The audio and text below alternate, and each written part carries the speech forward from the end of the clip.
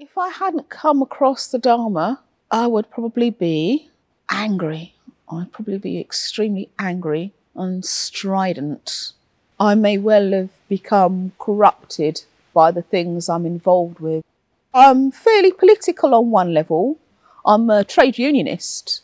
And I think if you don't bring an element of Dharma practice into trade unionism, you can get involved in lies, you can get involved in all sorts of horrible things that aren't to do with kindness and mindfulness and focus on people. I think it could be about money.